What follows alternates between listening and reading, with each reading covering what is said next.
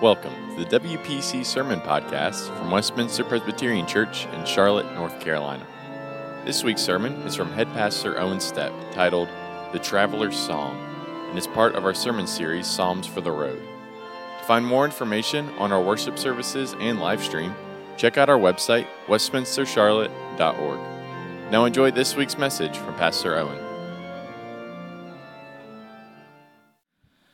Our scripture reading today comes from Psalm 121, which has actually been a very important psalm in my life. Whenever I'm going through a rough stretch, somehow the Holy Spirit often reminds me of this psalm through the song. I don't know if folks are familiar with it, and I'll spare you me singing up here. But I always find renewed hope and comfort and strength knowing that the Maker of heaven and earth is always there to help us. So listen to the word of the Lord. I lift up my eyes to the hills. From where will my help come? My help comes from the Lord, who made heaven and earth. He will not let your foot be moved. He who keeps you will not slumber. He who keeps Israel will neither slumber nor sleep. The Lord is your keeper. The Lord is your shade at your right hand. The sun shall not strike you by day, nor the moon by night. The Lord will keep you from all evil. He will keep your life. The Lord will keep your going out and your coming in, from this time on and forevermore. This is the word of the Lord.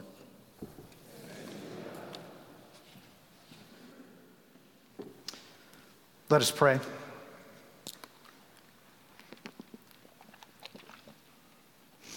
Come, Holy Spirit. Come, Holy Spirit. Amen. Psalm 121 is one of the most famous in all the Psalms, and it's often called the Traveler's Psalm. In fact, it finds itself situated in a group of psalms called the Psalms of Ascent. They were sung together as groups of pilgrims were going toward the holy city of Jerusalem together for celebrations and feasts. And the words then start to make a little more sense, maybe, as we think about this particular psalm. But the thrust of this psalm is one who needs help, one who understands that we are in need of help. And all of us have come through these points in our lives, I believe, at one time or another. One such time for me was New Year's Day, 1993. My roommate Pete and I were returning to Florida after watching the Wake Forest Demon Deacons pull off a thrilling triumph over the Oregon Ducks in the Poulan Weed Eater Independence Bowl in beautiful Shreveport, Louisiana. We were driving on a brand new stretch of Highway 49 toward Baton Rouge in Louisiana. And friends, there is nothing there when we realized we were going to run out of gas if we didn't find somewhere soon. But surely, it's an interstate highway. How far could it possibly be to the next gas station? Turns out it was farther than we had enough gas to get to. So as the little red Honda Civic coasted to the side of the road, we looked at each other, got out, and started walking to we knew not where. We hadn't gone too far when a purple Cadillac pulled over right in front of us, and they rolled down the back window and asked if we needed some help. Yes, we do. So they let us in the car, an older couple, and they introduced themselves. They were Mr. and Mrs. Swallow, Soileaux, as only it would be in Louisiana. We got off at the next exit, which was several miles ahead, and I kid you not, there were hunters coming out of the woods, and they stopped and asked these hunters where we could find gas. And they said there's a place called Ville Platte down the road where you could get gas. So we went a little farther to this place called Ville Platte, Louisiana. And Peter and I went in to get a gas can to take back to the car. And to the man behind the counter, we told these things, and he said back to us, blah, blah, blah, blah, blah, blah, blah, blah. Somewhere between the water boy and something else, we had no idea what this man had just said. So we went out and got Mr. Swallow and said, could you please translate for us? All we need is some gas.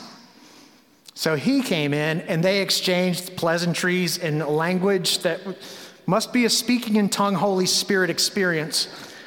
And we got our gas and we went back and they dropped us off at the car and we drove back on down the way. We were in trouble. We needed help. And those folks, the Swallows, are people that we will never forget about, who stopped to help us along the way of our journey. Do you know that you need help? Have we come to points in our lives that we understand ourselves as maybe we can't do it all? Maybe we can't make everything happen like we hope. Maybe we actually need help. This language is in Scripture for us here in Psalm 121. Sometimes we find ourselves crying out like David, "Where will my help come from? I lift up my eyes." This is one of those psalms of ascent for the pilgrims as they came to Jerusalem. And you can envision them camped out, as tradition has it, on the last night of their journey, looking up toward the city of Jerusalem and singing of the ways that God had delivered them from the trials along the way. And if that is one of the things that they sang last at that place, shouldn't it be something that we sing together as well? I imagine that as they sang together, they thought of the trials and the temptations that they had endured along the way of their journey. And they remembered the God who had brought them safely to this place where they now rested. It could have been the road up from Jericho that they were traveling. It's a dangerous place. It's the setting of the Good Samaritan story. Part of the reason the Good Samaritan story makes sense is everybody knew the Jericho road was not a place where you wanted to be. It was full of robbers and thieves. Water was scarce. There were animals that could kill you at any time. It was a dangerous place. And on the journeys of our lives as well, there are threats that abound to us. There are thieves who want to steal our joy and our peace and our song and our faith. Those things are so fragile today. There is precious little grace along the way for the times when we mess up. And sometimes we find ourselves even wondering if we should continue the journey at all. There are beasts of a disease that could take our lives and change our world forever. And Scripture even tells us that our enemy, the devil, prowls like a lion, seeking for one whom he may devour. The world is full of dangerous places. What is the threat that you face today? That may be the one you don't say out loud, but it's constantly on your mind. There is a fear within you. What is it that you just can't seem to shake on your own? Friends, if there is something with which you need help, and you know you need help, good news. Psalm 121 can be your prayer.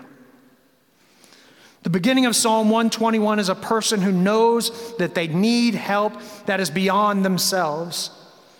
And isn't that, friends, what we have in Jesus, kind of? He paid a debt he did not owe. I owed a debt I could not pay. The help that we need is not something we can muster up or come up with on our own, but we need God to do what only God can do. Psalm 121 gives voice to those of us who find ourselves in a place that we can't fix. Where will my help come from? But the good news is not far behind the question in this psalm. My help comes from the Lord, the maker of heaven and earth. The help that we need and the help that ancient Israel needed has a name, and his name is the Lord Jehovah. Whether our need is that we're tired and thirsty and can't take another step, or that we have run from God and made a mess of our lives, or that we feel hopeless and pointless in 2021, our help is from the Lord, the creator of heaven and earth, the God who made all things and has called himself our Father in heaven. David here, as we saw last week, was preaching to himself a little bit. Remember last week we talked about not letting the voices of our circumstances dictate truth to us of our own situation, but to speak the word of God, to speak the word of the gospel over our circumstances, to remind us of the one who has us, who keeps us. When we need help, we can remember these words from Psalm 121. My help comes from the Lord, the maker of heaven and earth. Do you know that today? That your helper is the very one who created and formed all things in creation, things and unseen. He is our help. And the psalmist uses the same Hebrew word 5 times in 5 verses to describe what God is like. The word shamar is translated to keep or to guard, and each phrase sets its own perspective, its own facet of what it means about God, that he keeps us. Hear what he says. He who keeps Israel will neither slumber nor sleep. The Lord is your keeper. The Lord is your shade at your right hand. The sun shall not strike you by day, nor the moon by night. The Lord will keep you from all evil. He will keep your life. The Lord will keep you your going out and your coming in from this time and forevermore. Make no mistake, as we read the scripture this morning, God is 24/7 keeping his children. He's not falling asleep. He's not getting distracted. He is standing watch. The psalm begins with us looking up, lifting up our eyes to the mountains, but it continues in the truth that it is not that we are looking for God, but that God is looking at us. He is watching over us every moment of our lives. Nothing escapes him. He doesn't nap. He doesn't get distracted. He stands his post all times. It's a powerful God, but also a personal God as well, who doesn't send someone else to watch over his beloved. Note well here, there is no image of a guardian angel. It is God who is looking after his children. The Father himself has taken the responsibility. The creator of heaven and earth is the one who watches our lives. The promise is further that he will guard us from all evil. Indeed, he will keep our life from this time on and forever. The language in the Hebrew poetry here speaks to the totality of our lives, our going out and our coming in, keeping our life. Of every moment of our existence is covered and kept by our God. But if he uses that word 5 times in 5 verses, do you think there's a point? Repetition is everything to understanding the emphasis of God's word. Our help is from the one who is our keeper, and he has completely and totally cared for us. Do we trust that today, no matter our circumstances? The Hebrew word shamar is the same word from which we derive the word eyelid. Isn't that strange? But the Hebrew language, part of the beauty of it is the images that it conveys along with the words. And so when God opens the eyelid, he allows us to see what he is doing. And when he closes the eyelid as he keeps us, he protects us from the outside harm. What a God we have. What a Father we have. The help that we need in life comes from this Father in heaven. The teaching of Jesus and the life of David as well alike give testimony to the sovereign love of God. And that word sovereign is one that I want us to chew on for just a few minutes here. It means that God is able. God is able to do whatever it might be. God is able to do anything. God reigns and rules over all things. In short, God is God. That's what it means that he is sovereign.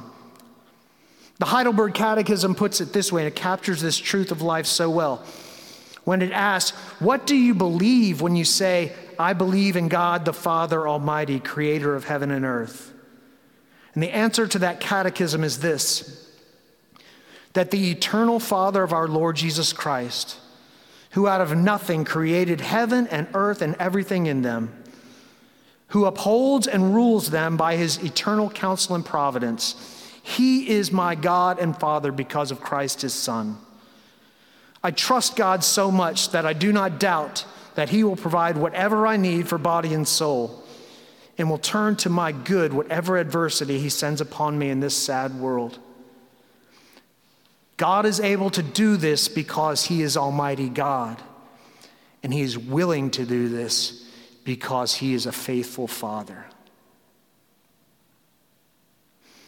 For us to get the help that we need, two things have to be true about God. God has to be willing, and God has to be able to do those things. The fact that God is our keeper, as described here in Psalm 121, says that he is willing to protect us. And the fact that he is our Father says he is able to protect us from the sun and the moon and the evil that infests our world. That is the statement of faith in Psalm 121, that God is able and willing to be our helper. Nothing is going to sneak by God. Nothing can overpower the one who made the heavens and the earth and everything in them. Nothing. He will keep your life. That is the promise. The promise that we can speak for ourselves and over the lives of our loved ones and our children as well. God will keep your life. It's not a promise that hard times and trials won't come. It's not a promise that we will escape this world unscathed or that we would live forever. Certainly David knew his share of hard times. Times of suffering will come to us in this life. Sometimes they're suffering that are beyond our control, by disease or circumstance that is around us in society. And sometimes suffering comes from the things that we do and the things that we say. But none of it is beyond the protection and redemption of the Almighty Creator of the heavens and the earth. None of it is beyond the mercy of our Father who is in heaven. I think of those pilgrims as they readied themselves to walk that final mile up to Jerusalem, looking back and singing this psalm to one another and remembering the places where God had delivered them along the way. And I think of another place in Scripture in 1 Samuel when the prophet had led the Israelites to a victory in battle over the Philistines, who were much more powerful than they were. At that place in 1 Samuel, we read, "Then Samuel took a stone, and he set it up between Mizpah and Jeshanah, and named it Ebenezer. For he said, 'Thus far the Lord has helped us.'" Ebenezer means the Lord is my helper. Where is it that you can look back on the course of your life and say, this is the place that the Lord helped me? I believe that it is a beautiful spiritual exercise to remember those places, to build those rocks one on top of the other, to build an Ebenezer, a testimony of the places where God has helped us along the way, where we might not have made it if we hadn't had our helper, the one who keeps us, the one who watches over us. Maybe you've tried to fix things and make them right, but you've kind of come to the end of your power and your wits, and you say, God, I need help. If that's you today and you are here and saying, I'm just tired and I need help, I want to invite you at the close of worship today to go into the chapel on the other side of the narthex and meet with our prayer team and let them pray with you. For we all need help. In different seasons of our lives, we're much more acutely aware of that than we are at others.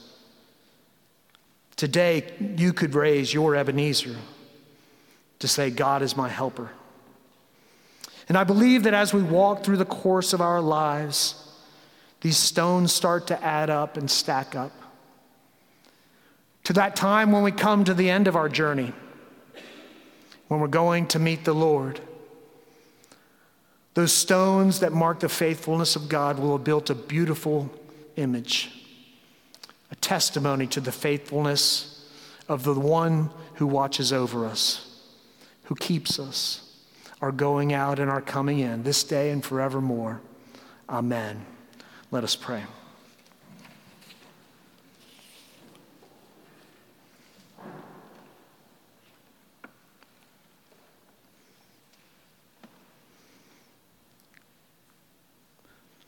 Lord, we lift up our eyes today.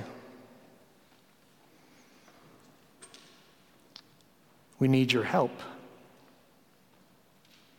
We need you, God, to do the things that only you can do. To repair our bodies, our souls, our spirits, our relationships.